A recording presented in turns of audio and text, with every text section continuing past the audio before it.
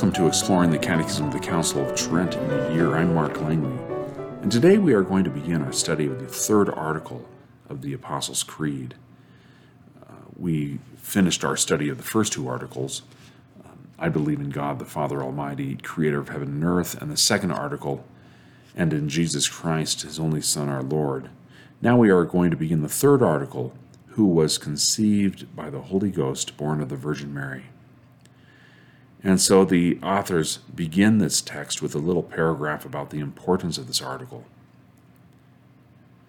From what has been said in the preceding article, the faithful can understand that in bringing us from the relentless tyranny of Satan into liberty, God has conferred a singular and surpassing blessing on the human race.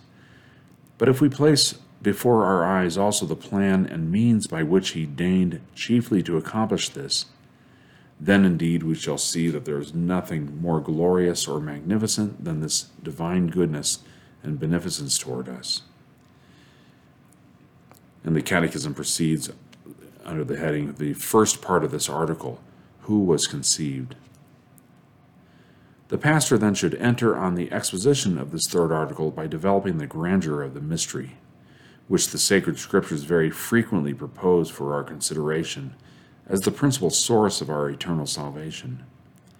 Its meaning he should teach to be that we believe and confess that the same Jesus Christ, our only Lord, the Son of God, when he assumed human flesh for us in the womb of the Virgin, was not conceived like other men from the seed of man, but in a manner transcending the order of nature, that is, by the power of the Holy Ghost, so that the same person, remaining God as he was from eternity, became man, what he was not before.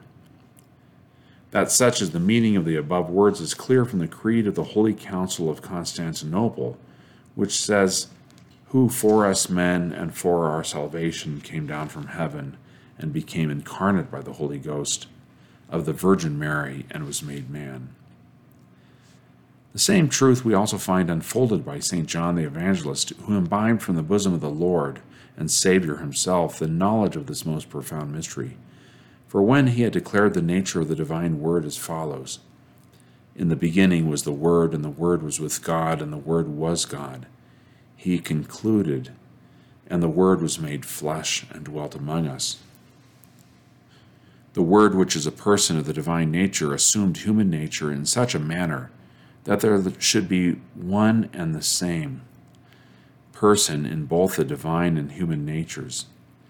Hence, this admirable union preserved the actions and properties of both natures, and as Pope St. Leo the Great said, the lowliness of the inferior nature was not consumed in the glory of the superior, nor did the assumption of the inferior lessen the glory of the superior. And so we see that the Catechism alludes to the Council of Constantinople back in the 4th century, the year 381, in which the council, summoned by the Emperor Theodosius I,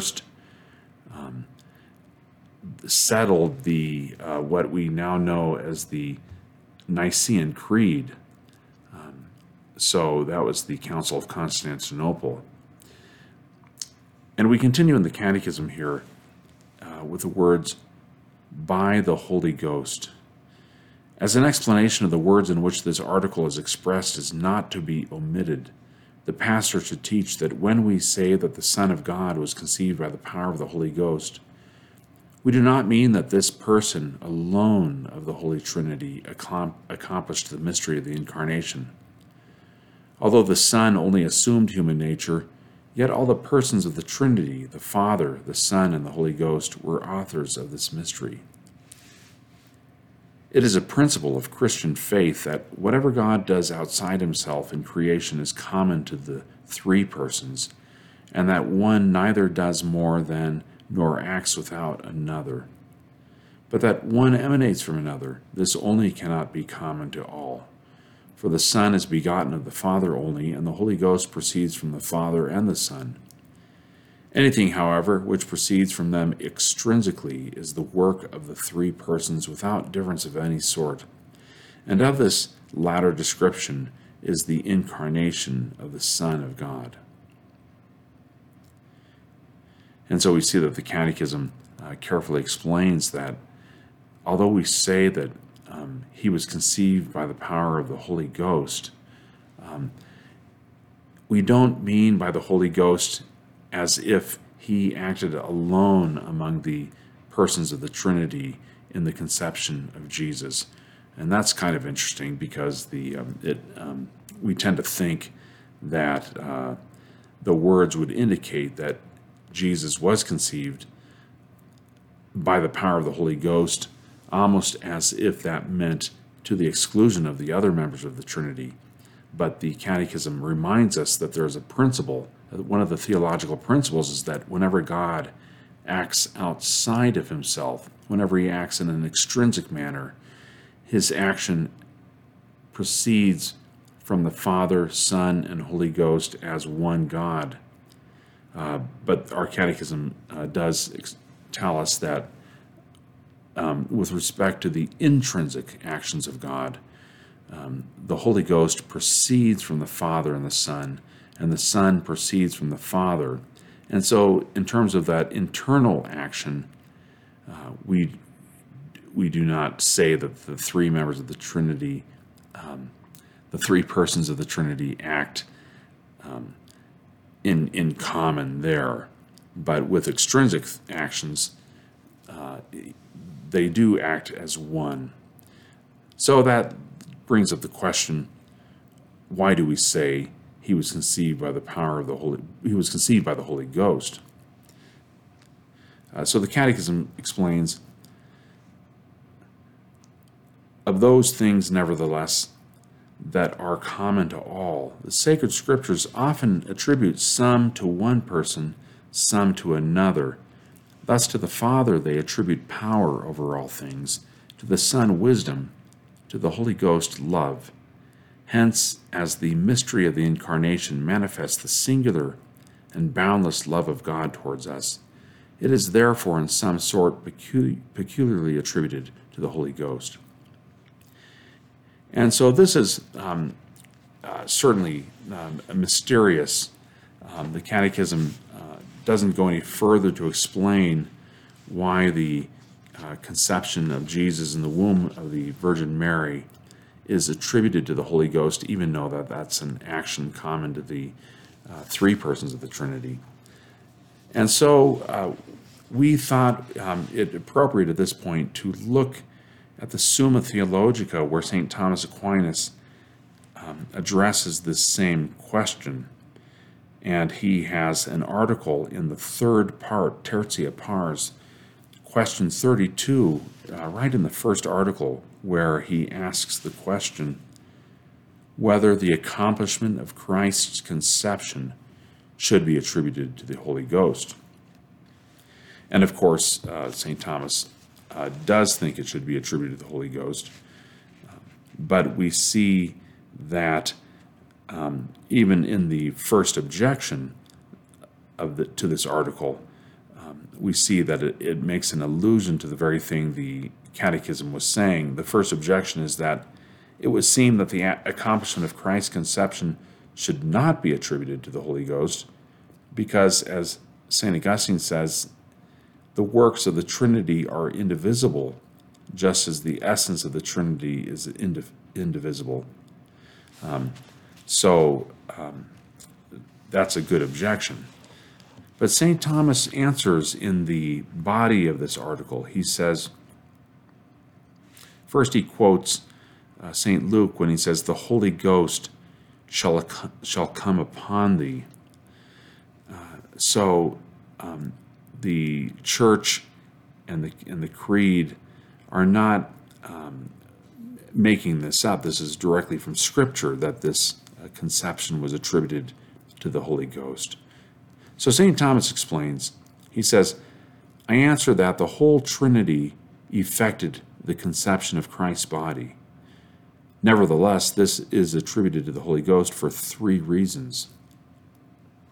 And so let's just go through each one of those reasons why this peculiar conception is attributed to the Holy Ghost, even though we know it's the work of the three persons in common as one God. St. Thomas says, First, because this is befitting to the cause of the incarnation considered on the part of God. For the Holy Ghost is the love of Father and Son. Now that the Son of God took to himself flesh from the Virgin's womb was due to the exceeding love of God. Wherefore it is said in John chapter 3, verse 16, God so loved the world as to give his only begotten Son. And so, because the conception of Jesus in the womb of the Virgin Mary appears to be something which springs of love, and because the Holy Spirit, the Holy Ghost, is the love of the Father and the Son, then it's appropriate to attribute the conception of Jesus to the Holy Ghost. A second reason St. Thomas gives is, he says, this is befitting to the cause of the incarnation on the part of the nature assumed, because we are thus given to understand that human nature was assumed by the Son of God into the unity of person, not by reason of its merits, but through grace alone, which is attributed to the Holy Ghost.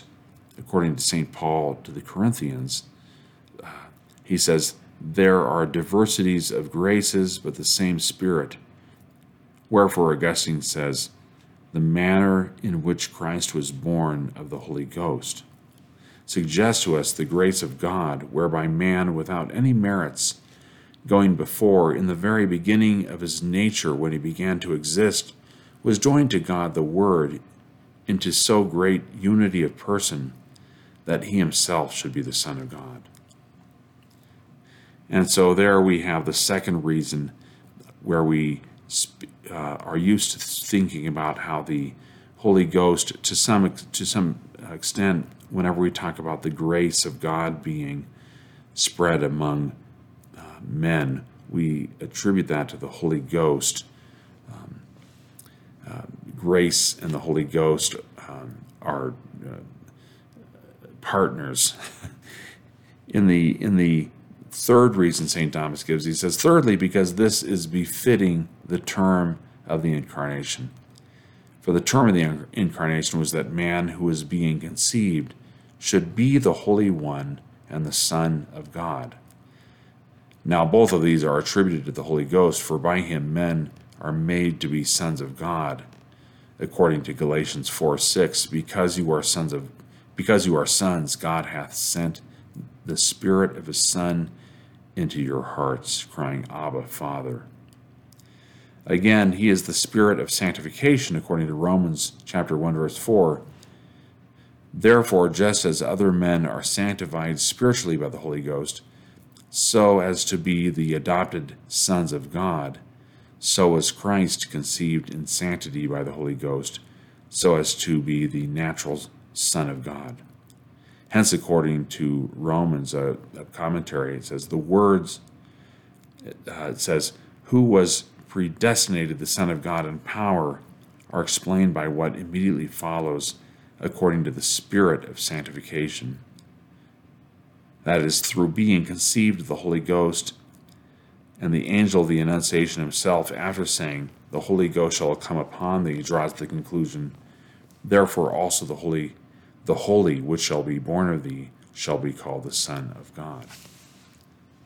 And so that's helpful. St. Thomas in that question 32 in the third part gives us three reasons why we say in our creed, who was conceived by the Holy Ghost.